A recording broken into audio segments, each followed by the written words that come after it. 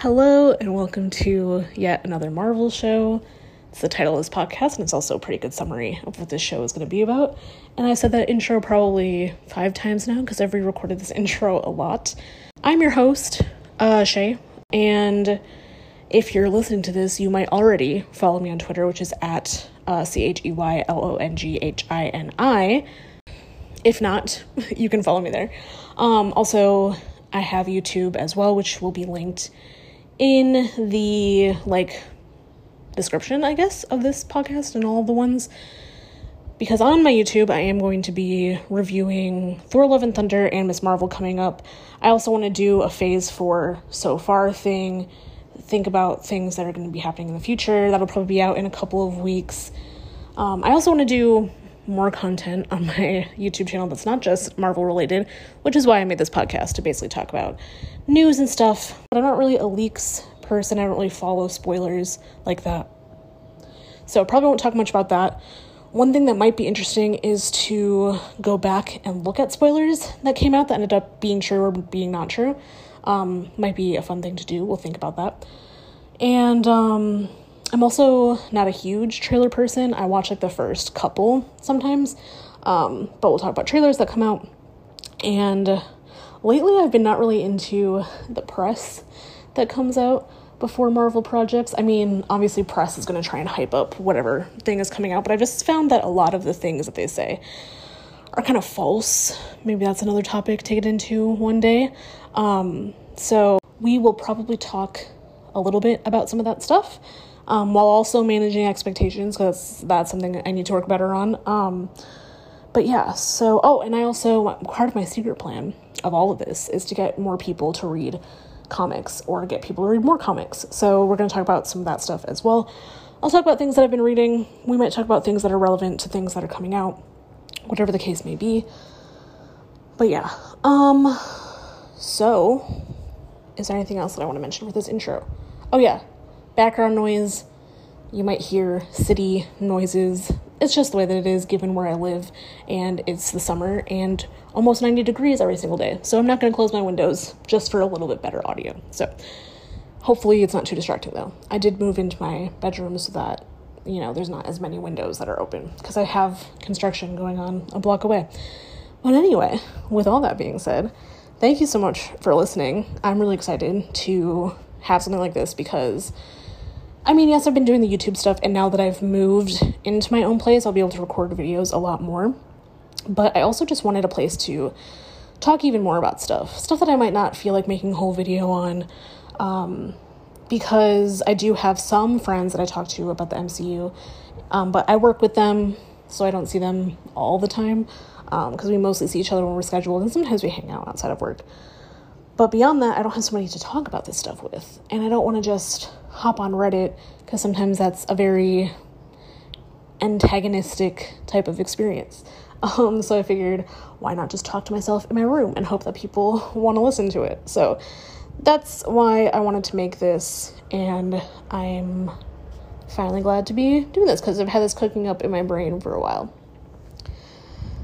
But anyway, let's cut to the chase, and we'll talk about the major news from this week. There are going to be Ms. Marvel spoilers in this first part. I'm going to try and put timestamps in the descriptions so that you're able to jump around if you would like.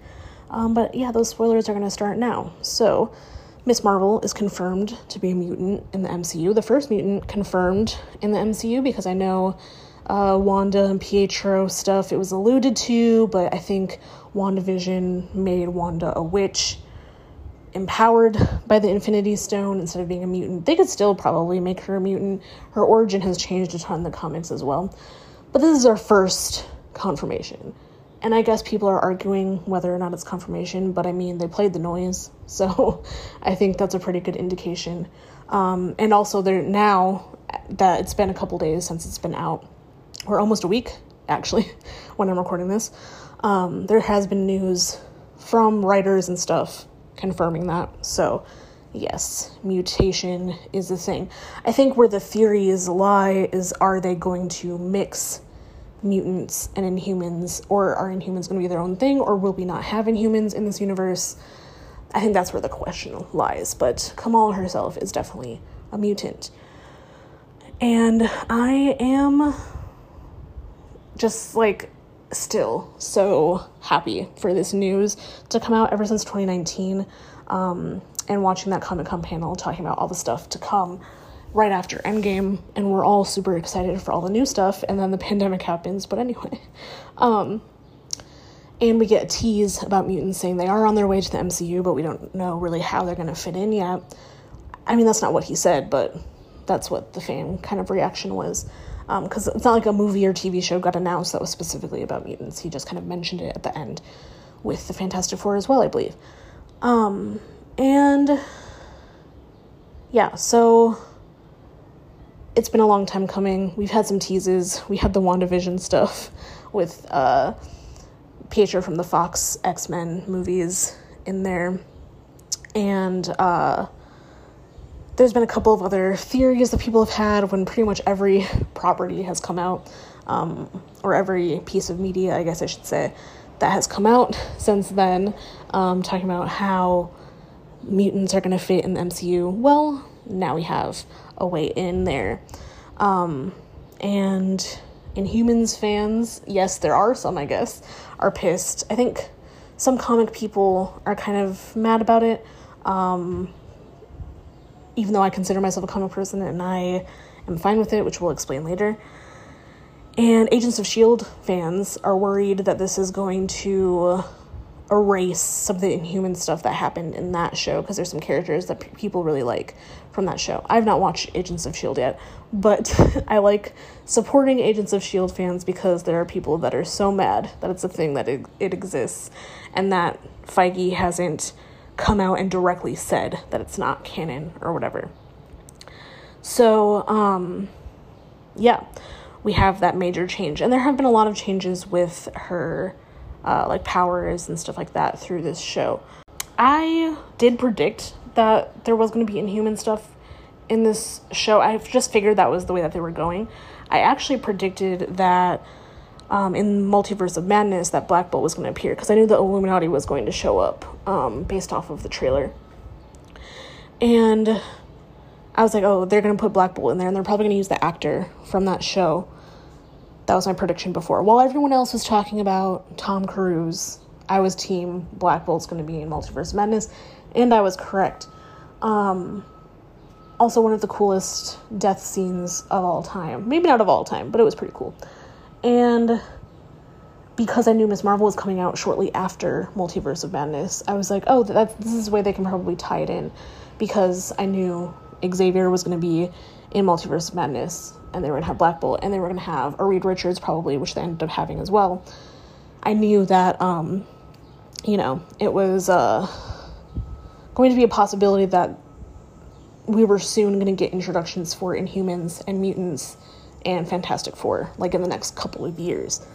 This is not the way that I expected them to do it, but I am happy nonetheless.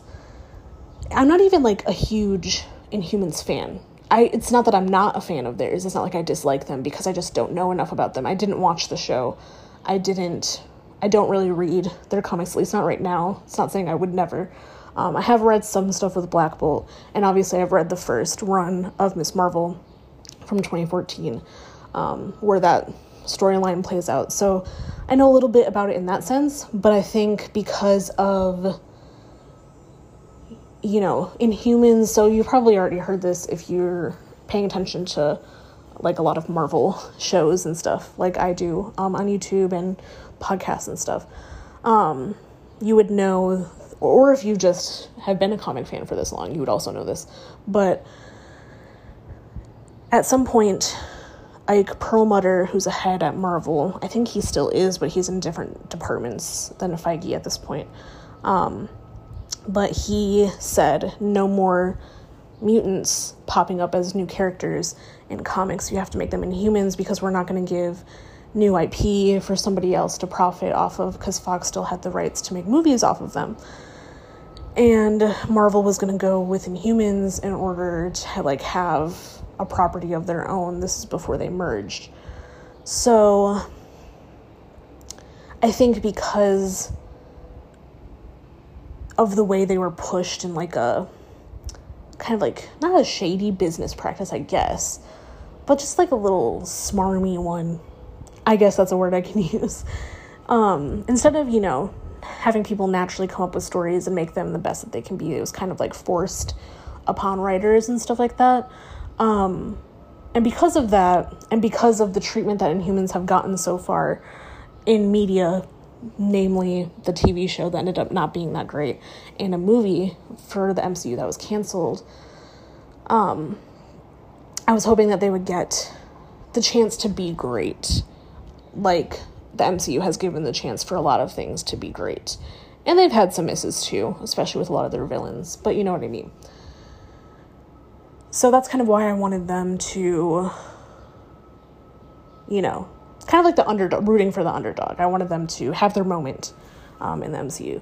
And because Kamala is now a mutant and not an Inhuman, I don't look at it as them not getting their moment. I think their moment could still happen, whether or not the theories are correct that they're kind of combining the two anyway, or not. Because we still don't know. We know that Kamala's a mutant, but we don't know how.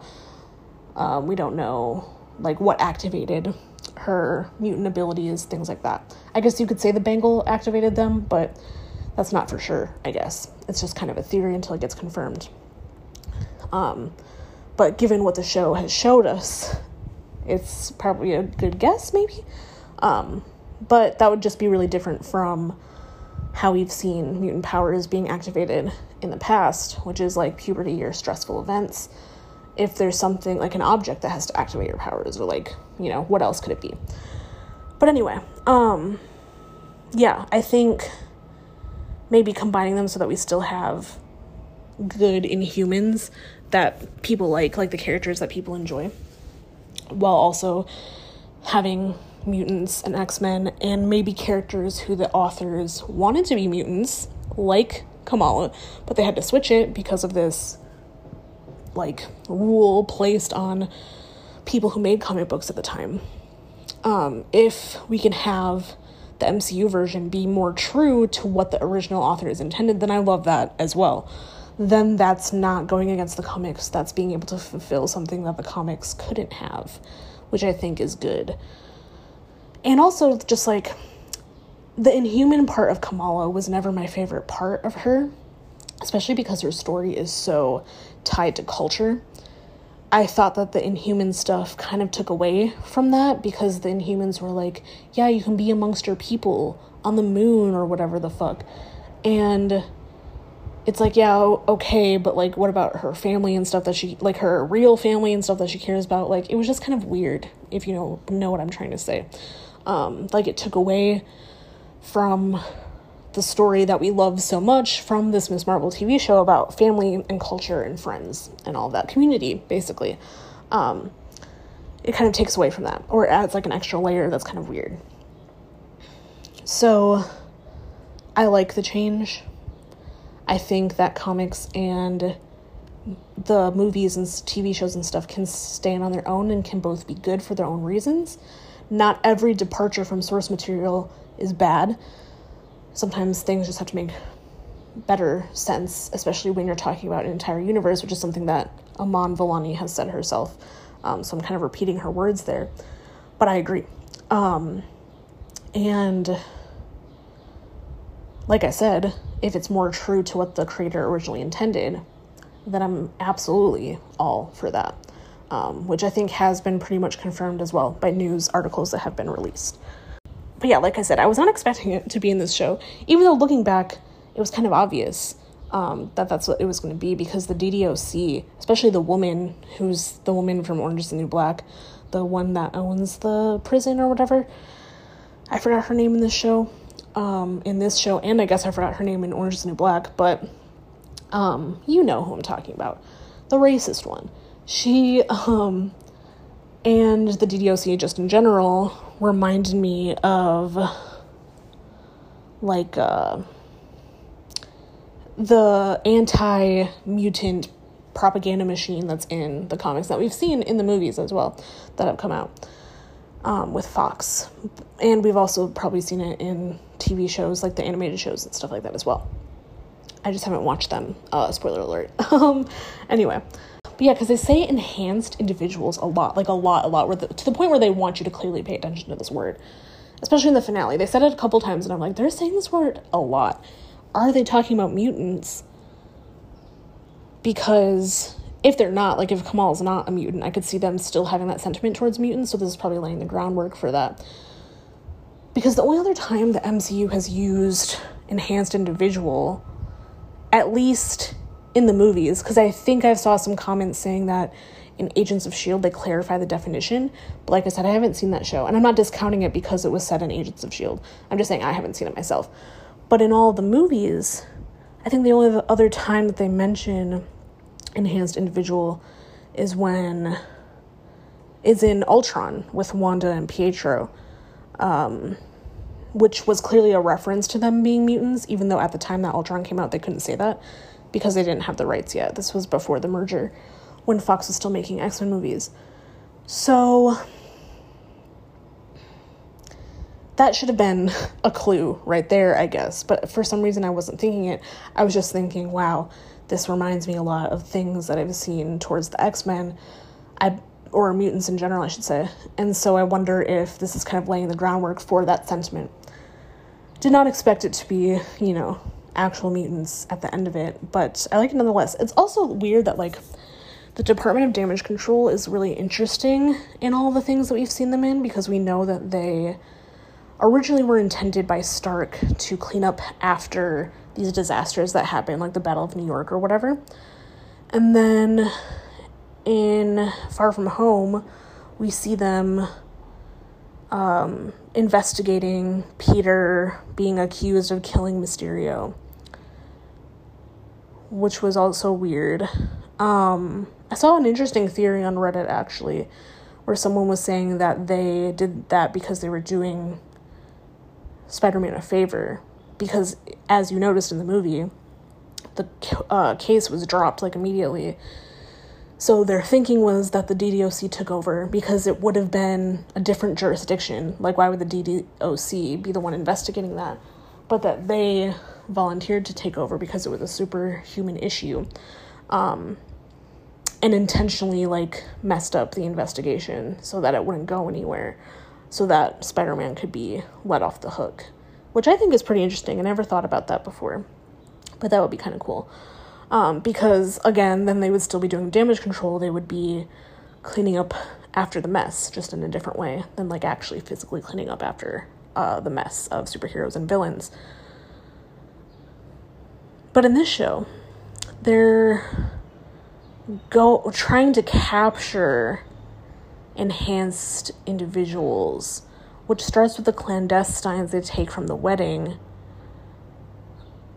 which is, like, really weird, because now that I'm thinking about it, I'm literally just thinking about this now, but, like, why do they care? Like, it's not like Kamala was doing something that was, like, causing a lot of destruction. I mean, yeah, that kid broke his leg or whatever, but it's not like she's, like, destroying buildings, or buildings are being destroyed because she's trying to save the day. At least not at that point. I guess later that kind of happens, but it just makes no sense for them to go after her. Maybe I need to rewatch the season again.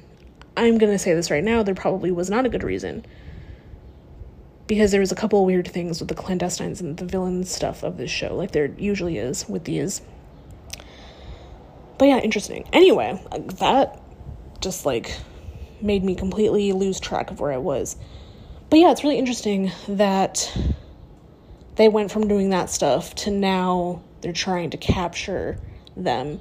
And they took them to a, like, jail. Like, they went to prison. The clandestines were. Even though it was very easy for them to escape. But, like, that's just such an escalation. That's weirdly unexplained, I guess? I'm not sure. But yeah, I think we're definitely going to need to learn more about this organization and how they're operating, especially now that Tony Stark is gone. And I'm sure we will see that in the future. At least I hope. But anyway, now we have mutants in the MCU. What does this mean big picture-wise? How are other mutants going to be introduced? Where are they going to go with this? I wanted to use this as a prompt for this section of the podcast because, like I said, I am going to be reviewing the show as a whole on YouTube, like I've reviewed stuff in the past. So I'm not going to go into like the nitty-gritty details in that sense, but I do want to talk about kind of bigger picture stuff with this. So one thing is, like, have mutants always been here? Like I've said, we've seen before that mutant powers are activated by high-stress situations or at puberty. Is that the same in the MCU? But then we have the Bangle and the Nord dimension. Amon, on her AMA that she did on the Marvel Studios subreddit, kind of is theorizing, because apparently she doesn't really have the information either. So she said she's theorizing with the rest of us, is that her mutant power is the ability to wield the Nor. And we know from the show that the Bangle activated that power for her. So until we get more information, I guess it's safe to say that the Bangle activated her power and that's what her power is. Thinking about Kamala being a mutant made me curious about how they're going to handle Namor, because that did get, not spoiled, I guess this is common knowledge, but again, like I said, I don't really look at leaks. I don't look at press that much. I'm probably going to be looking into it a lot more just for this podcast, but before this, I'd never really looked into things that much. Sometimes I look at set photos, that's about it. But Namor, I think, is pretty much all but confirmed. I think he's cast as well in Black Panther, Wakanda Forever, which is supposedly coming out November 11th, I believe. And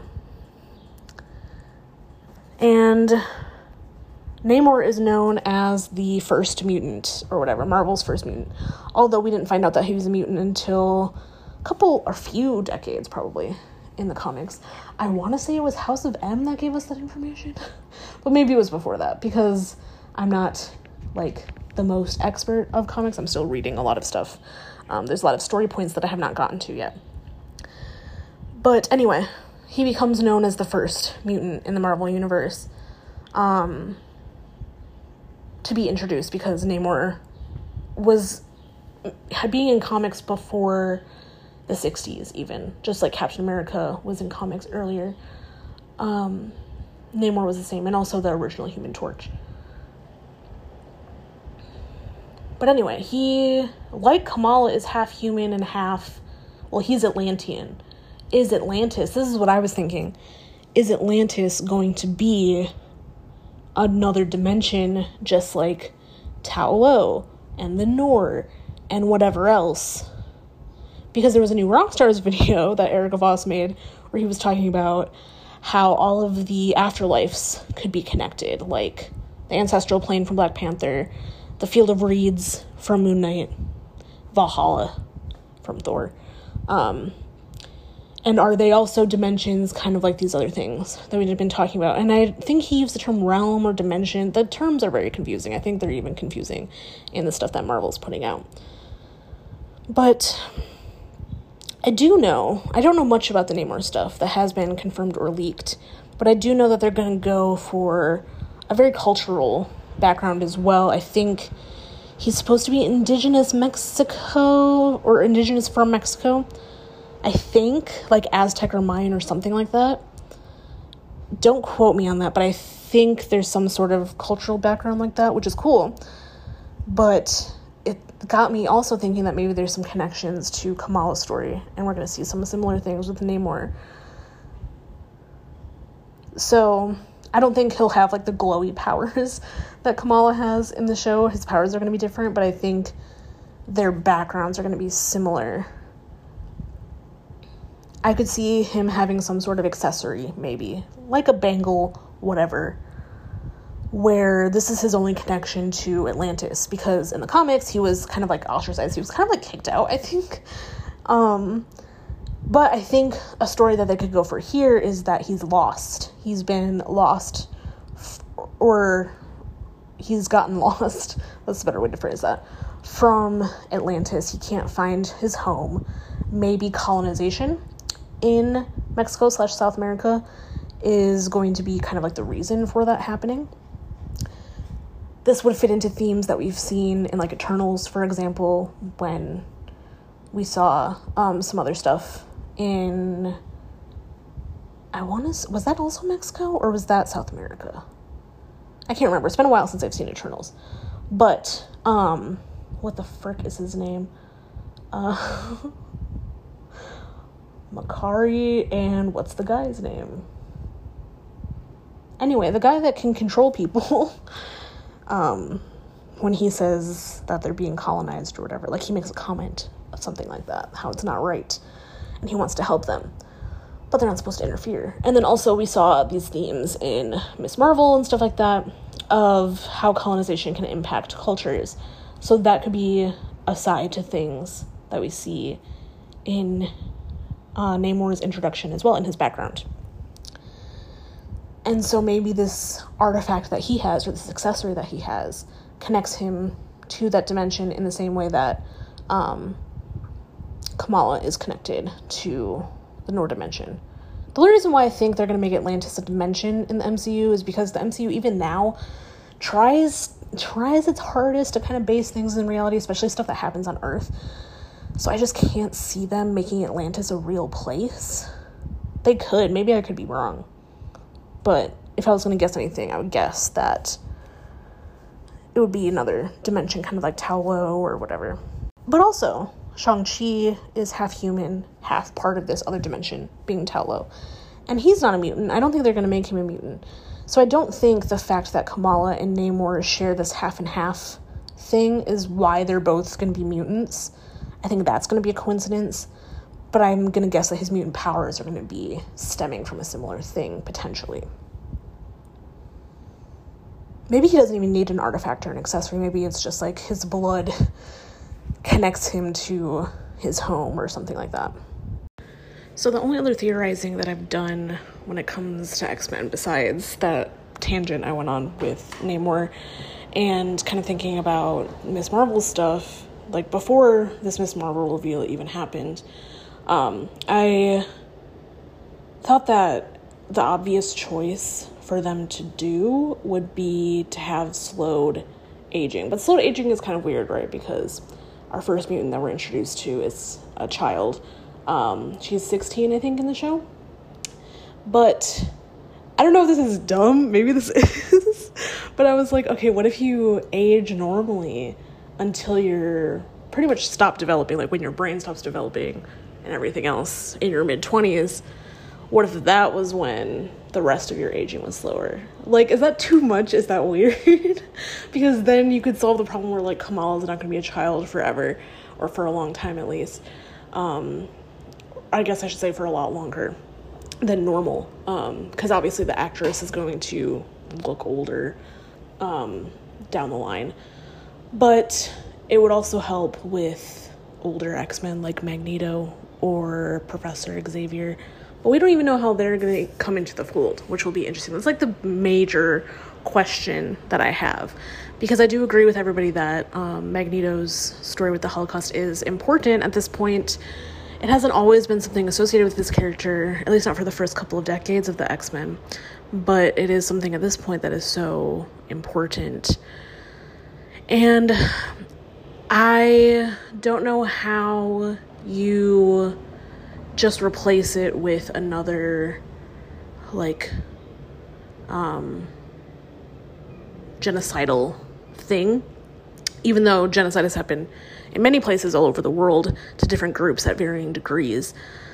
I just think it's such a strong message that most people can understand, because a lot of people are exposed to World War II era stuff. And also, it kind of picks up thematically in the times that we are now, when there's like a rise of Nazi-like behavior and ideology that's becoming very popularized. So I think it could be very powerful to have that, which is why I also thought that if they didn't want to do the slower aging, or if they didn't want to make some excuses as to why Magneto hasn't been in the story this whole time in the MCU so far, I thought that maybe instead of being a survivor of the Holocaust, being the son of somebody who survived the Holocaust or something like that, because then it shows generational trauma and how things that happen to our great-great-great-grandfathers or whatever, even our fathers, whatever, how that can still affect people, because that is also a thing that's growing in psychology and I think even health sciences. There was a study that was done where if you're a descendant from someone who survived the potato famine, your body clings on to fat, I guess, because your body is wanting you to survive a famine if you're not eating the nutrients that you need. So they could do like a generational trauma story, but I don't know how people are going to feel about that, because I feel like people don't really understand that that's a thing. And I think it could just cause some issues. I wouldn't necessarily mind taking that direction, but I think maybe there's an unnecessary criticism / conversation that we don't want to distract from the story that's trying to be told. But yeah, we've already had characters that defy aging. Obviously, the Eternals are robots. And Steve and Bucky. Steve and Bucky were frozen, I guess, and that's why they survived the whole time. So it's at least being a man of time, quote unquote, is not a concept that you would have to introduce audiences to. But does it get old having a ton of characters be that man out of time story, when I don't necessarily think it's been done super well in the MCU? I've talked about that before on YouTube with the tier list that I did for the MCU. It's one of my biggest gripes with Captain America and how he's been portrayed. Not that I think they've done a terrible job with Captain America, but I think being a man out of time, they didn't really do anything interesting with that. And his story ended up him just going back in time and living his life at the end of Endgame. So it's like there wasn't really anything interesting happening with that story. But anyway, that's another tangent.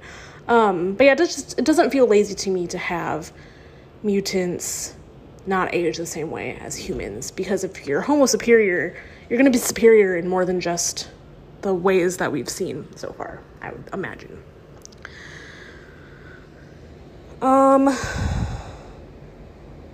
Also, if we do like the slow aging thing, where, my convoluted idea that you only stop aging at the same rate as everyone else once you're fully developed in your mid-20s, it would kind of add an interesting dynamic to Kamala and Bruno's relationship, and how they can't be together, but they love each other, which is something that was also done really well in the comics, at least the 2014 run that I read. I need to read more of Miss Marvel to see where the characters go, but I thought that was done so beautifully at the end of that run, how they talk about Kamala and Bruno. And I think if her being a mutant made it so that they couldn't necessarily live their lives together as they would have expected normally, then it just kind of adds to that story. But yeah, anyway, please go read Miss Marvel. It's great. So yeah, like I said, slow aging would also help characters like Magneto. And then after Multiverse of Madness, speaking of Magneto, I thought an interesting way to bring Scarlet Witch back, Wanda, I guess I should call her, bringing Wanda back because she's not dead, right? I'm pretty sure the movie, people keep saying the movie wanted us to think that she was dead, but that glowing, I think we were this is not the last we're going to see of her, obviously, because people love her, and people love Elizabeth Olsen. Elizabeth Olsen is great. So that also brings me to another thing, is Wanda a mutant in the MCU? WandaVision talks about her being a witch, which we don't really know what exactly that means in the MCU. I'm assuming we'll learn more when we see Agatha's show, which is coming out next year, maybe? I'm not 100% sure. But yeah, I'm sure we'll learn more about witches then. However, like I've said, Wanda's origin has been changed a lot in the comics as different stories are told with her. So it wouldn't be a stretch to me to have them go back again and also confirm her as being a mutant and having the X gene. Because, like I said, her origin has been changed a lot in the comics as well. It's like as you learn more information about her past and how she's gotten to where she is, you're going to uncover more. So it's like you're learning new information. So if her mutant powers were just her having the ability of a very strong witch, then I guess it could kind of make sense with everything that we've seen so far. Sorry about the cars outside. I moved into the living room so you can probably hear the chair that I'm sitting in as well. But anyway, but yeah, so like what does Agatha know about mutants, you know? It's like she sees somebody obviously displaying the powers as a witch. She's going to assume that they're a witch and not that their mutant powers are them being able to use magic. So it wouldn't be a stretch to say that she is a mutant in the MCU if they end up going down that route. But if they do end up going down that route, then I think it would be cool as a way for her to come back into things is meeting up with Magneto, because Magneto is all about, you know, not being understood for having powers, and they'll never accept you and things like that. And I think somebody like that could get into Wanda's head at this point. Do we want to see her be a villain again? That's the thing. You know, we'll see how the story continues to unfold. But I just thought that would be kind of an interesting way. It's something that I thought of after I saw Multiverse of Madness. And I think Elizabeth Olsen actually does have a contract for more appearances. I know they're not doing that as much anymore like they used to. I know their contracts are shorter and they're just renegotiating a lot more often. But I swear I heard in an interview somewhere, because after movies come out and after shows come out, that's when I watch all the press stuff on my YouTube recommended. And I swear in one of the interviews she said that, but I could have dreamt that or misunderstood or something. But I swear I heard that somewhere. But yeah, besides all those things that I mentioned, I'm kind of completely at a loss for how they're going to work mutants in. It's all speculation at this point. We're all just theory crafting. Nobody has to shout at each other for dumb ideas or whatever, because we don't know. We're going to continue to learn more as the story goes on. I always thought that the snap activating mutant powers could be a really easy way for them to get involved in all of this, but it looks like that's not what they're going to do. I don't know, just from what we've seen so far, because they didn't really talk about the blip at all in Miss Marvel. And so I don't think that's necessarily the route that they're going to go. Like, in Miss Marvel, we don't know who was snapped and who wasn't. And I think that's kind of the point. I did see somebody say on Reddit that Kevin Feige told either that cast or the cast of another show, like, not to worry about that so much, about like who was snapped and who wasn't, just focus on telling the story that's there. So there's been some theories about the bangle and the 10 rings being connected, because you saw the 10 rings emblem on the floor of the ruins or wherever they were, with Najma and what's her grandma's name? Why am I forgetting? Yeah, I'm forgetting. I can't remember. But yeah, when they're trying to escape with the bangle or whatever, there's 10 Rings logo there. They have similar, like, activations where someone else notices that there's, like, this beacon coming off of these things. That's something that happened with the 10 Rings. And that's kind of, I'm guessing, what happened here is that Najma knew that the bangle had arrived to Kamala or something like that. So maybe it has something to do with that. I don't know.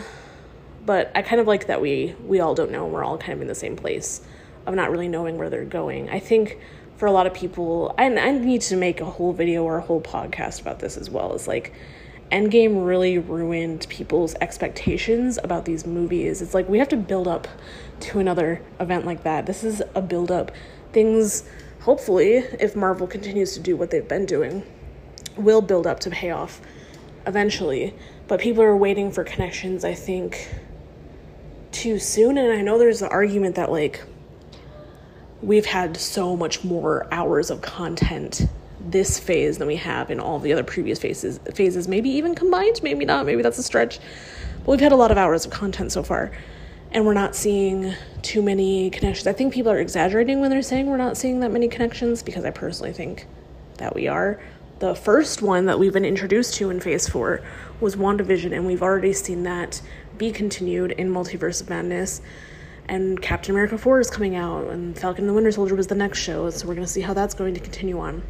Like, these things are connecting. We saw Florence Pugh, Yelena, I don't know why I couldn't think of her character's name. Yelena was in Hawkeye, and so that was connected. Like, things are still connecting. It's just not going to be in that huge, like, what's the word I'm looking for? A huge, like, spectacle, like Endgame was. It's something that we have to build to. And so I like that we're kind of in this mysterious, I don't really know what's going on part of things.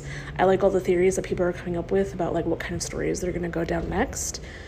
And that's fun to me. For some people, I think they just need to be more casual about not necessarily thinking that they have to watch everything until, you know, a movie like Endgame or something is going to come out, and then they're like, okay, well, so what do I have to watch in order to enjoy this? Like, they need to be that type of fan at this point if they're not going to be along for the ride. And that's not to say that, like, oh, you're not a true fan because you don't like any of the content that's coming out in Phase 4.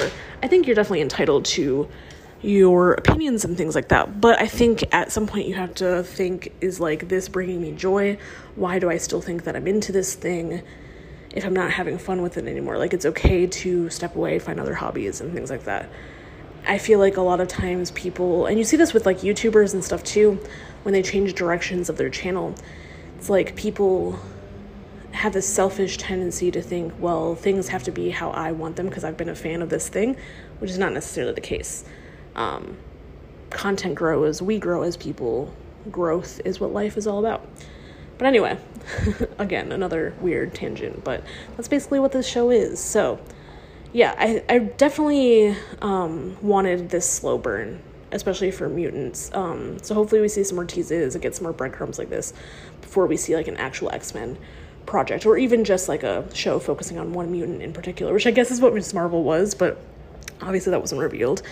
But if we got, like, a Wolverine show in 2024, then that would feel kind of rushed to me. Like, take our time. But yeah, I'm very hyped to see this Comic-Con panel happening this week. And I guess we'll see then if we're getting any full mutant stories. I did watch a video where apparently there might be a Wolverine show in the works. We don't know how true or not that is, because you know how leaks go. But I'm really hoping for the slow burn. And I also do want to see the original X-Men and have them done justice. I like Angel, Cyclops, Jean Grey, Beast, Iceman. I just want everyone to be done well, because none of the original X-Men have been done well in the movies at all, in my opinion. They've all been done a disservice. Jean, for sure, because her story is always rushed. And I'm not even necessarily faulting the actresses who played Jean either, because I really liked both of them. I don't really have any problems with either of them. But Iceman was not who Iceman's supposed to be. Angel definitely was not who Angel was supposed to be. And even Beast. Like, I know Beast was a huge role in the New Generation movies. And Days of Future Past is my favorite. But I still think that Beast was not who Beast is supposed to be. And the Cyclops obviously has not really been done well either. And maybe in that New Generation movies, if they kept going with those, maybe he would have done better. But yeah, definitely in, like, the James Marsden ones, I didn't really like what they gave James Marsden to work with. But yeah, so hopefully we'll see some good original X-Men content. I'm hoping. I don't know. I think it would be cool if the fact that mutants in general that we're going to be introduced to, if they stayed with the teenager theme for a while, that could be really interesting and a new approach.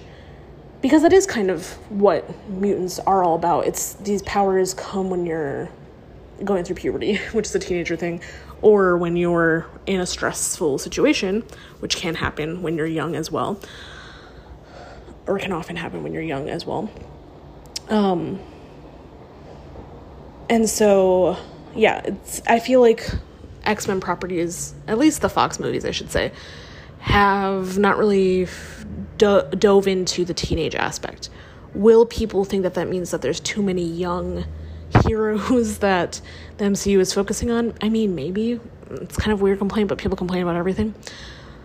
But the comment that the DDoC lady said, where she's like, oh, the wrong people are getting powers, we know what she meant. But when she corrected herself and she said, no, I meant kids, I was like, this might be a way for them to cover their prejudices against mutants in general, because kids are more unpredictable and volatile. Teenagers are always blamed for things. Teenagers are always demonized by society as being rebellious and not doing what they're supposed to do. Like, they're always complained about, every generation of teenagers that comes up. And people, or society, I should say, in general, loves controlling young people and teenagers. And so I think that would be an interesting way to ground it in reality a little bit. And why there's such a different view on mutants versus other superheroes. Because now that we've done like the Accords stuff with regular superheroes, having that differentiation between mutants and superheroes and the public's perception of both of them is going to be really important to have. But we definitely have to talk more about the Accords. What is the status of that in a post-Endgame world? I don't really think we've gotten answers for that yet. Like in Falcon and the Winter Soldier, I don't think they really had any answers for that. And I don't think they have in any other property either. Except in Hawkeye, we do not know that people idolize these heroes. The first responders, the firefighters and police officers who are helping everybody get out of the building have to put on costumes in order for people to listen to them, which is a good viewpoint on like what the state of that world is, a world that has superheroes and has been through so much. But other than that, we haven't gotten any like direct stuff when it comes to the relationship between governments and superheroes. And so I think telling those distinct stories about how other superheroes and mutants and their experiences with governments and with the people in general is going to be really interesting to dive into, especially because we haven't seen this happen on screen yet. This is going to be the first time that we have mutants and Avengers in like the same properties interacting with each other on screen, which has never really happened before in like a live action context. So it'll be really interesting. And yeah, like I said, it's going to be interesting to see how the older mutants and like Wolverine and stuff, like how that's going to work, how they're going to attack those things. Are mutants just going to be a new thing? Have there not been mutants throughout time? And what does that mean? It's a really interesting thought process to like theorize and think about. Because like, how do you justify them not helping? But if they've experienced oppression in the past, then obviously they would be in hiding and maybe wouldn't want themselves to be known. So, but then, yeah, because kind of like Isaiah Bradley, maybe the government secretly has known about mutants this whole time and has mistreated them, and so now mutants are kind of in hiding, or maybe the government thought that they got rid of all mutants, but they've been in hiding. It could be something sinister like that. I really want like, and I think in one of the topics we're going to talk about after this, I'll talk about this a little bit more, but I would like if the Fantastic Four movie was like a prequel, like it happened in like the 60s, and that we can see like, I don't know, some more, but then they would be out of time characters too, wouldn't they? But anyway, I just think building up the history of the MCU is interesting, and I feel like with the Fantastic Four and with the X-Men and mutants coming into things, we can explore that part as well as the future, of course.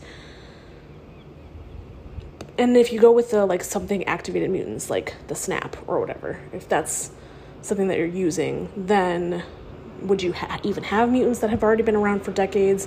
Or is the snap activating like new mutants that maybe their powers otherwise wouldn't have been activated, like maybe they were dormant or something? We'll see.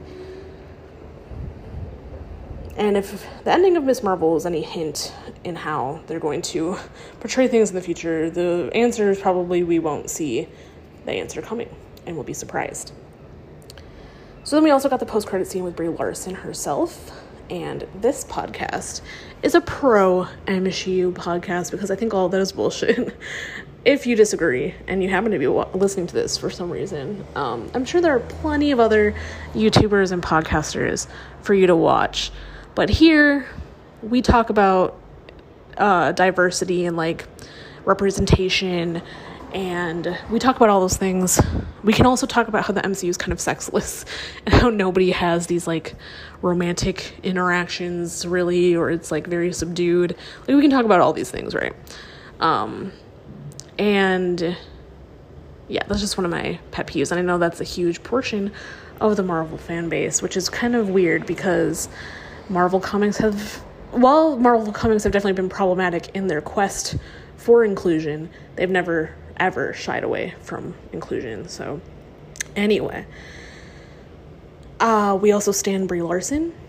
My very brief opinions on all of that is body language analysis is incredibly flawed. It's often used as confirmation bias. There's also a lot of racism and sexism that can creep up in our body language interpretations because cultural context, mental health, things like that aren't really taken into account in mainstream body language analysis videos that are going to get clicks on YouTube. I have a lot more thoughts on that, but that's how we can sum it up for right now. So if you think that you have the ability to watch an interview with people that you've never met and who are actors, they're performers, and you think you know their dynamics and who they are as people, then I think you're a moron. Simply put, I think you're a moron, and I think you need to go outside and meet some real people. Anyway, that being said, for me, I thought Captain Marvel was just okay. It's not my top tier of MCU movies, but it's not bottom tier either for me. It's kind of in the middle. I don't really like amnesia plots. I've talked about that before. So that's really the major issue that I have with it. It's just not fun to me. Like, we have to watch this character go through the self-discovery process, and then we barely even see them be themselves until the end of the movie. I don't really like stuff like that. It's also a huge criticism I've had of No Way Home. I think it's just kind of an easy way out. It's a cop-out. I've also never really been a fan of Kree, Skrull stuff. I'm not really like a space person when it comes to Marvel Comics. I don't know why. I'm very Earth-based. I have a bias of Earth stuff, I guess. That's just what I happen to read. It's not like I have like an aversion to space things. Like I've said before, I like Guardians of the Galaxy. So like, yeah.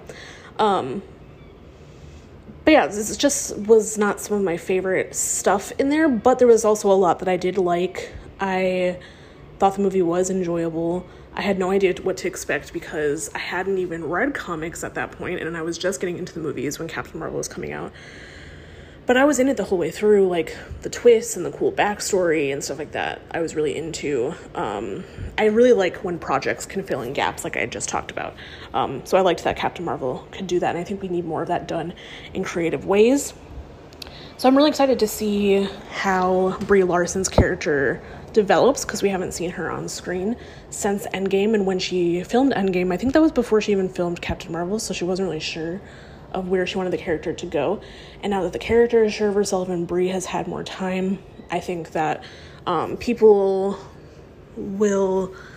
I'm sure there will be a lot of bad faith actors that say that it's still not good, but I think a lot of people will be surprised in how they like her character in this movie coming up.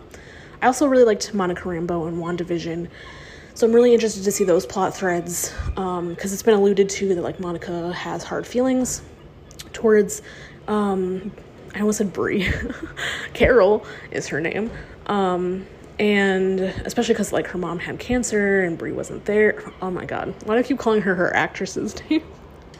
Carol wasn't there, and so that'll be interesting to see played out on screen. I also cannot wait for Monica to suit up. I cannot wait to see what the final suit looks like. It's going to be super cool. And I also love Ms. Marvel, which we talked about. I'm also going to talk about that in my review. So I'm really excited to see all three of them team up. And I really like that Brie Larson made an appearance in this, and the director of the Marvels also filmed that end credit scene.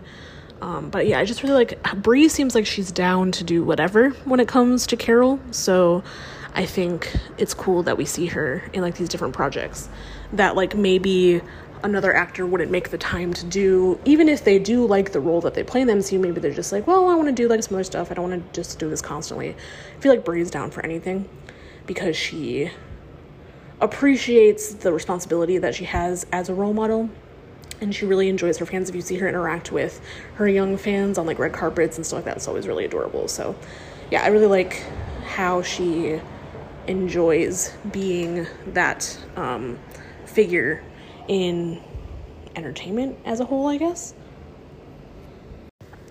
And then there was this huge debate, if you want to call it that, of people not understanding that Carol and Kamala switch places at the end, or in this post-credit scene, I should say. I was going to say at the end of the show.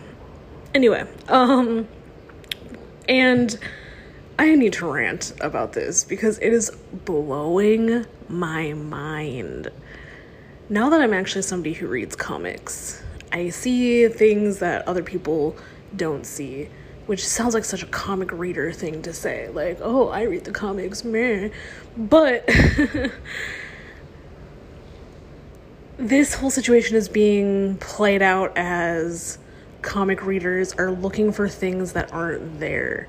And the MCU is not the comic, so why do you have these expectations and blah, blah, blah. And I just want to say that people claiming to be comic readers who confused this post-credit scene and will not let it go are giving all the rest of us a bad name. Because just because you don't have reading comprehension skills and you don't want to hear any counter arguments does not mean that we're all like that. And it's just making me mad. So anyway, let me explain. So in the Miss Marvel comic, Miss Marvel shapeshifts into Captain Marvel in her quote-unquote old costume, when I think she was called Miss Marvel. I don't really know the whole Captain Marvel saga, though. But this was because Kamala did not see herself as a hero. She thinks that heroes have to look like Captain Marvel, which we kind of got the whole brown girl from Jersey City vibe in. Did she say that in the show? She definitely said it in the trailer. Now I can't remember if that was in the show. But it is an arc we see her go through in the show, is realizing that she can be a hero and be herself. And be her complete self. Like, still have connection to her culture and dress like she wants to dress. She doesn't have to fit some sort of societal expectation of what a hero is, especially what a female hero is. That's literally the whole arc of the show. Literally, you watch the show, that's what you get. In the comic, like I said, this shape-shifting thing happens first because, okay, so the Terrigen bomb happens. She's in the cocoon. She comes out of the cocoon as Captain Marvel because I think she makes a wish or something, and that's what happens.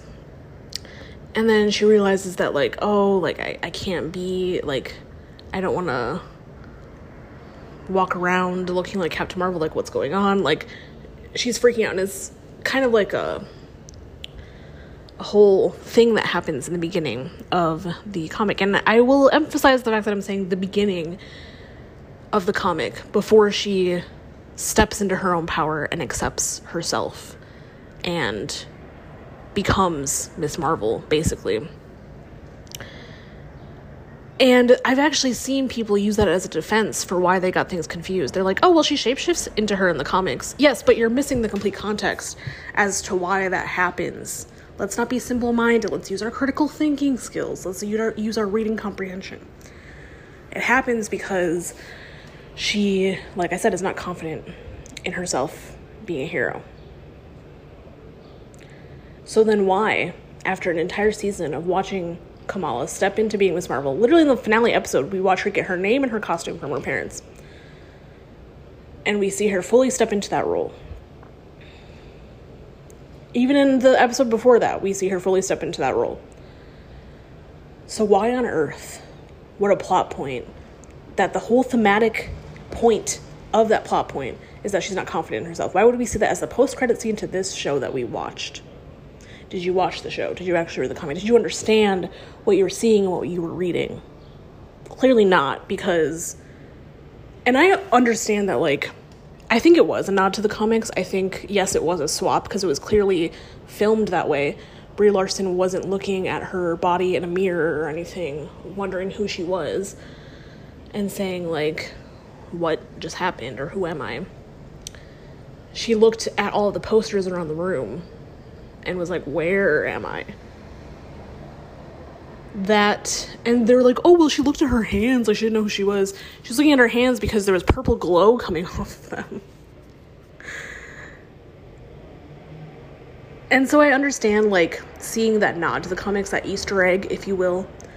I think the MCU has done a really bad job of not differentiating Easter eggs and, like, I guess breadcrumbs for future plot points.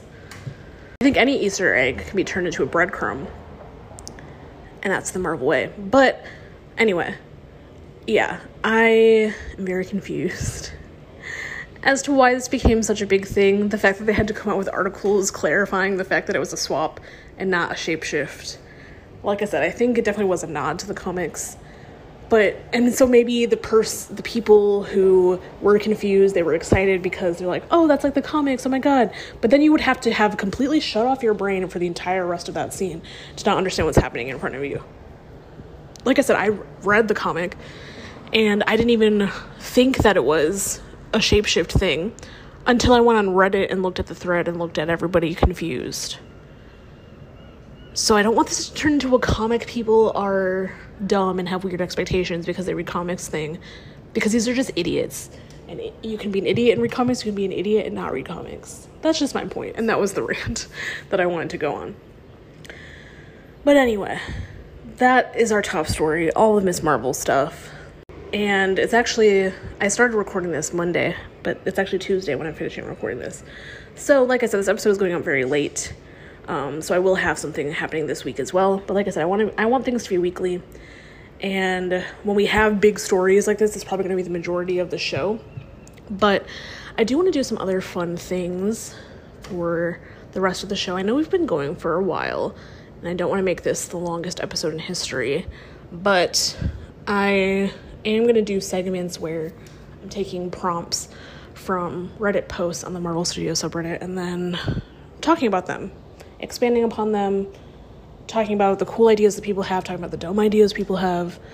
I'm not going to give out usernames, like Reddit usernames of people who have made these posts or comment, because Reddit users are weird and they will look people up and harass them. So I don't want to contribute to any of that. But I'm also not going to pass off these ideas as my own. This is very clearly let me read Reddit and then talk about what I'm seeing. So it will be very clear that I'm like not talking about my own ideas.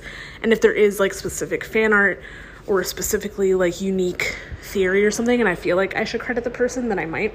But like I said, it's mostly just to protect people, because people on Reddit are weird and will look up old posts and make weird comments about stuff, so we don't want to do all that. But anyway, this was a really good post that I saw this weekend, I think, and it basically was like, you bump into Kevin Feige and he asks you to pitch a Marvel series or movie.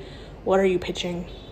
And so for me, I want them to put Blue Marvel in the MCU. Comics Explained talks about this a lot, and I think Marvel has got to stop being cowards. Disney has got to stop being cowards, and they should just do it.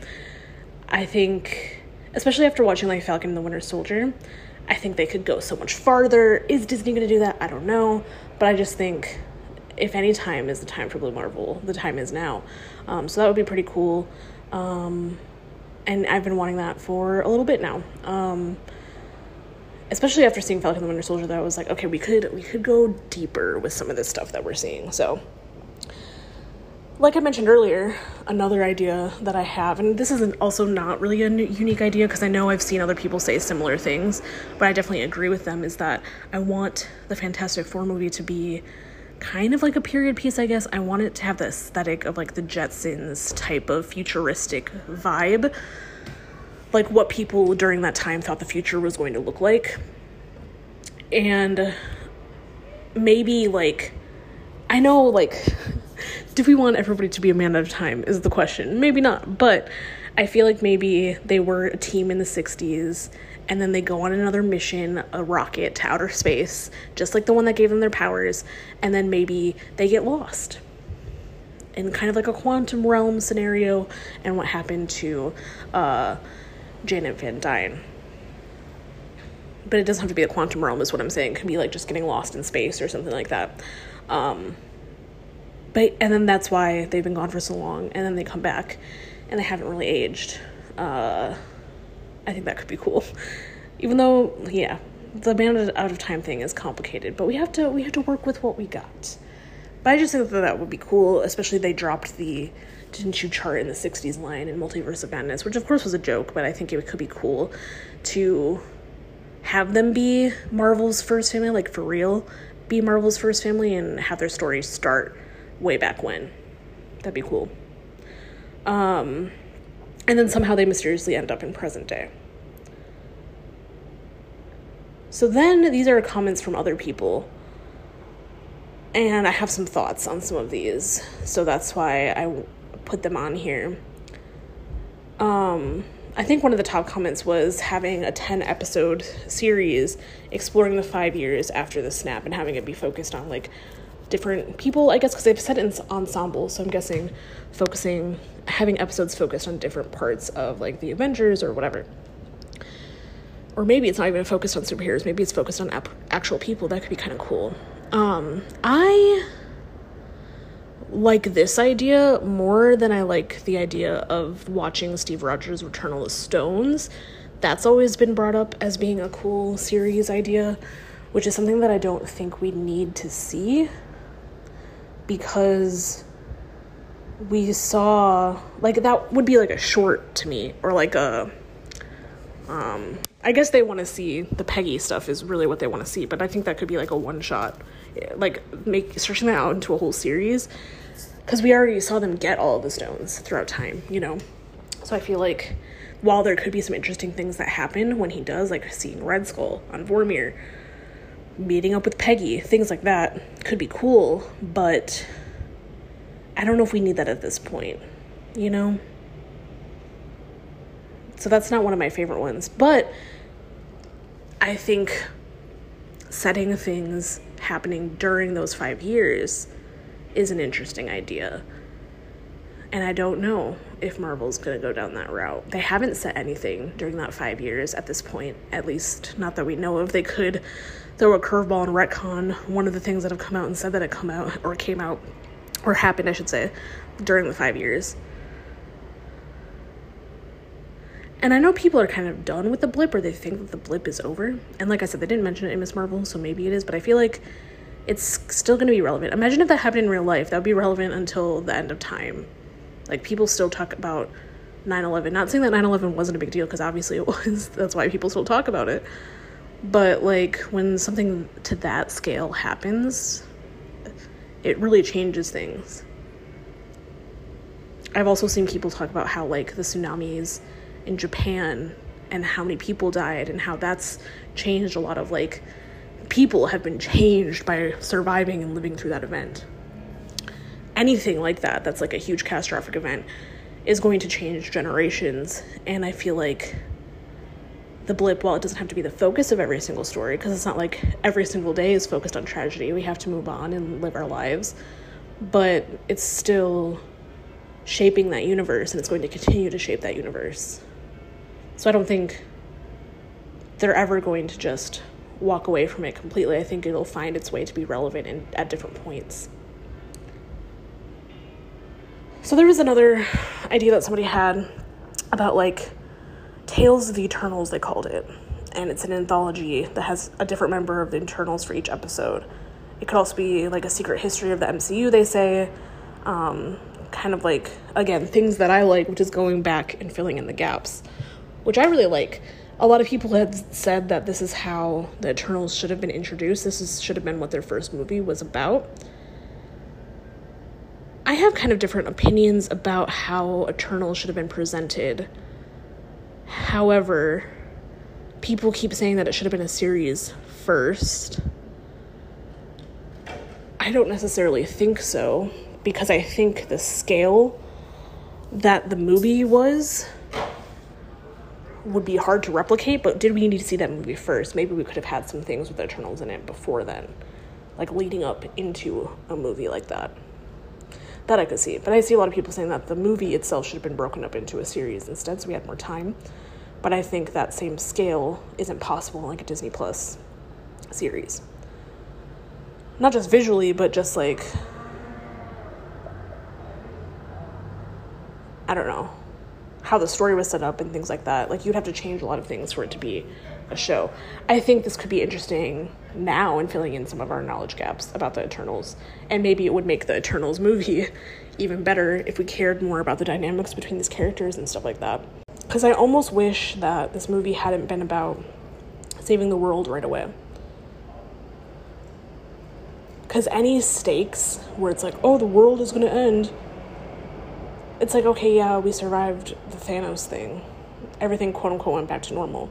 Obviously, not everybody survived, because people died within those 5 years that couldn't be brought back. But, like, and then infrastructure and all these other crazy things that they're having to deal with.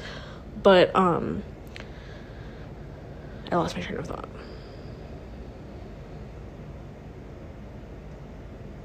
Oh, yeah. Any stakes that you have so close to the ending of Endgame is just gonna pale in comparison, you know? And does the world always have to be in danger of ending in order for it to be a story worth telling? I don't necessarily think so. So that's kind of the problem that I had with Eternal. So maybe if it was focused on more of a historical look on things, that could be kind of cool. Maybe setting up the fact that this was going to happen and then tackle that problem later. The Emergence, that's what it's called. I'm like, what is that event even called? I think it's the Emergence. This one I really liked because I really like Michael Douglas's Hank Pym, even though maybe he probably wouldn't play him if there was a prequel that happens before Hope was born. But I mean, they had that scene in the first Ant-Man where he was supposed to be younger, so anyway.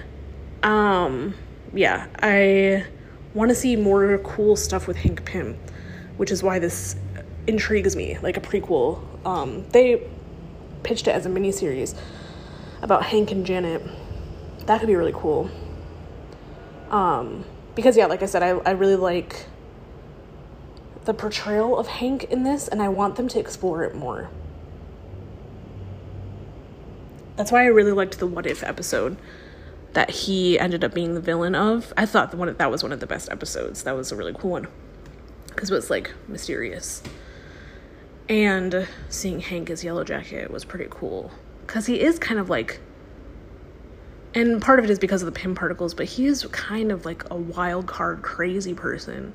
Maybe not that far, but he gets into a lot of crazy shit in the comics, and he's kind of an asshole, and not even kind of, like, he is an asshole. And so I could just kind of want them to explore that character more. But because obviously he's not the current Ant-Man, we're not seeing as much of that. So like a prequel thing could be pretty cool. I would be down for that. And like I said, I love stories in the MCU that fill in the blanks. So I probably would be really into that. Another character that they haven't brought in yet, she's been in some animated stuff, but Squirrel Girl in live action could be pretty cool. I feel like it's on the horizon. We'll probably see it eventually.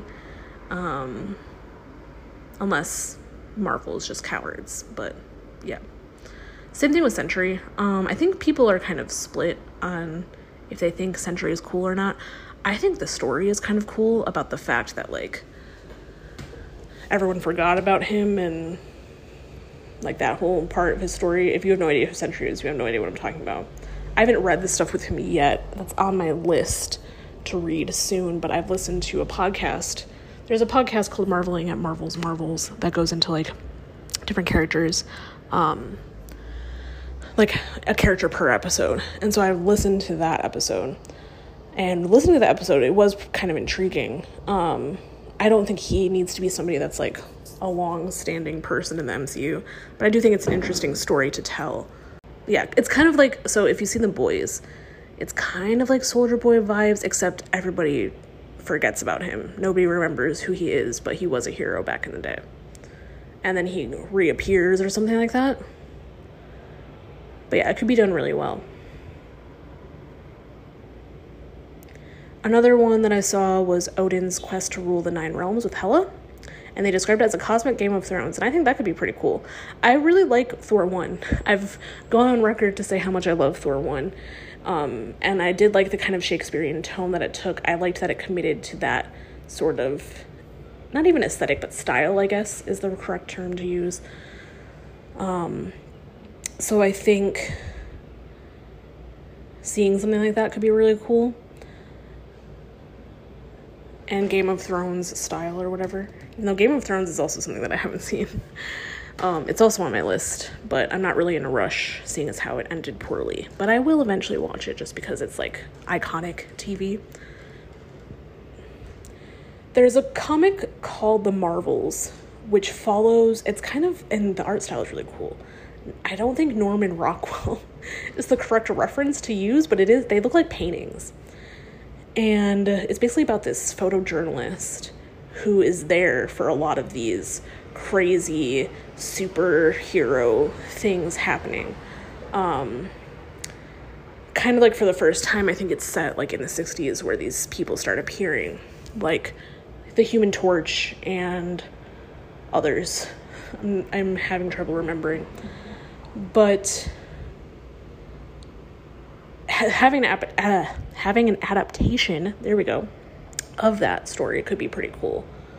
Even if it's just animated, that'd be cool. Because yeah, it just shows you what it's like on a street level to see all this crazy stuff happening around you. And I think that's a perspective we don't often see. We got to see a little bit of it when we saw Kate in the middle of the Battle of New York looking at Hawkeye from across the way. But it could be cool to kind of see things from a street level perspective.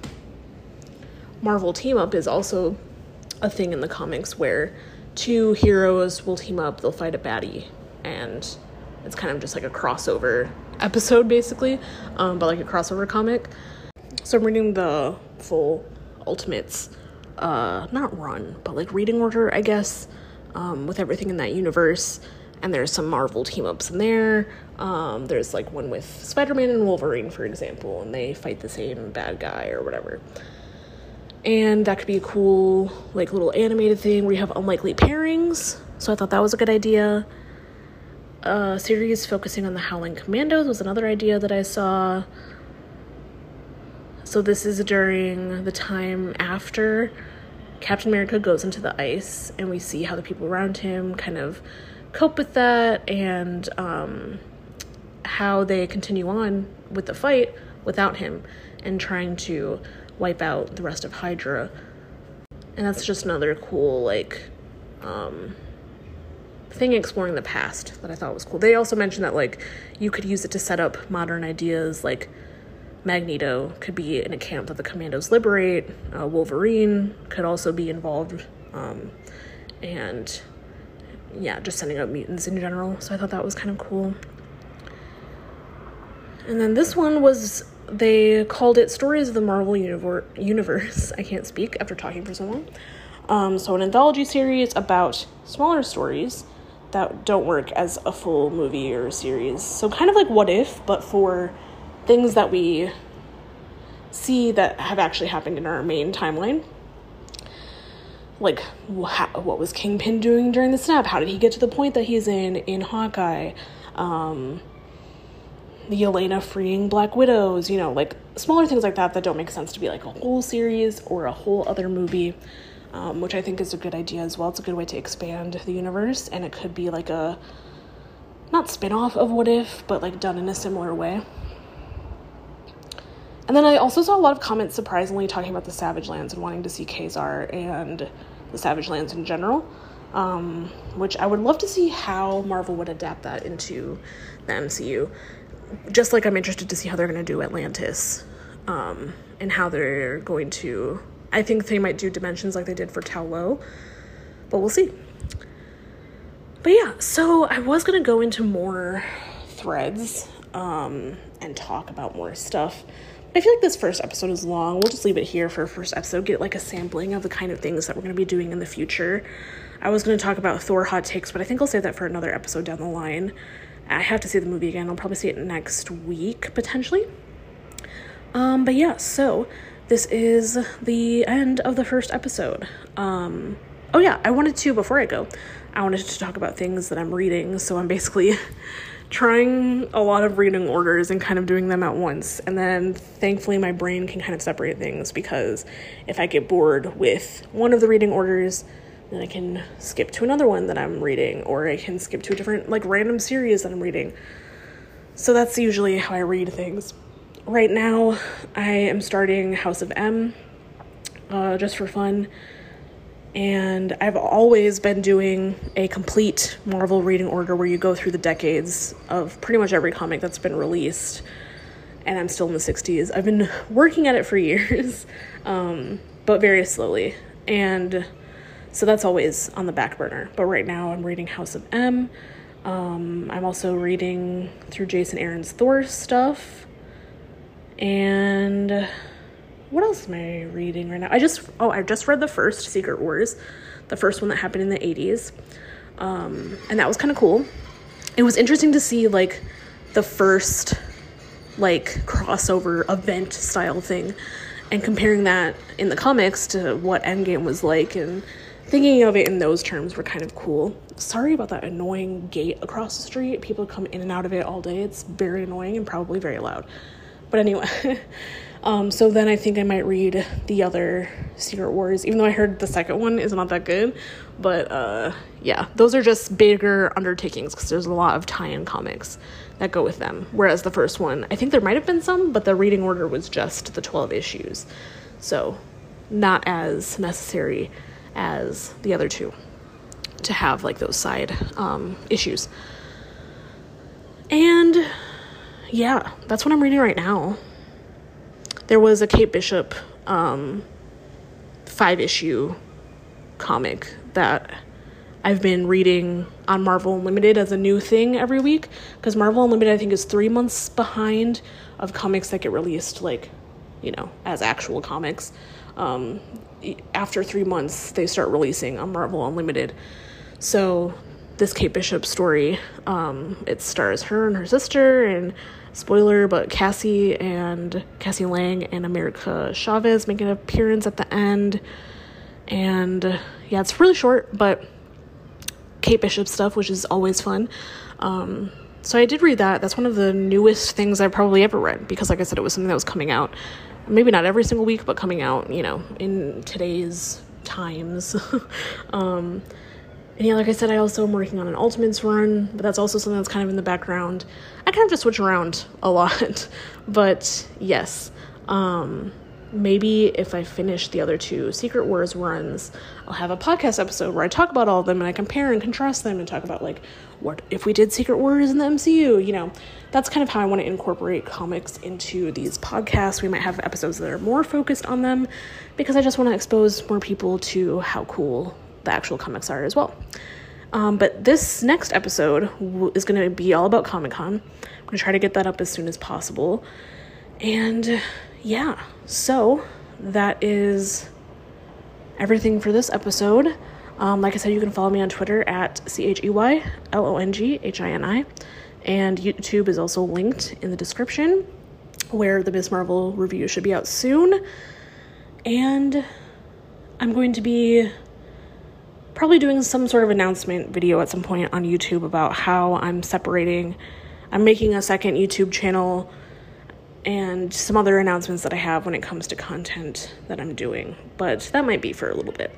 Anyway, I will see you in the next episode.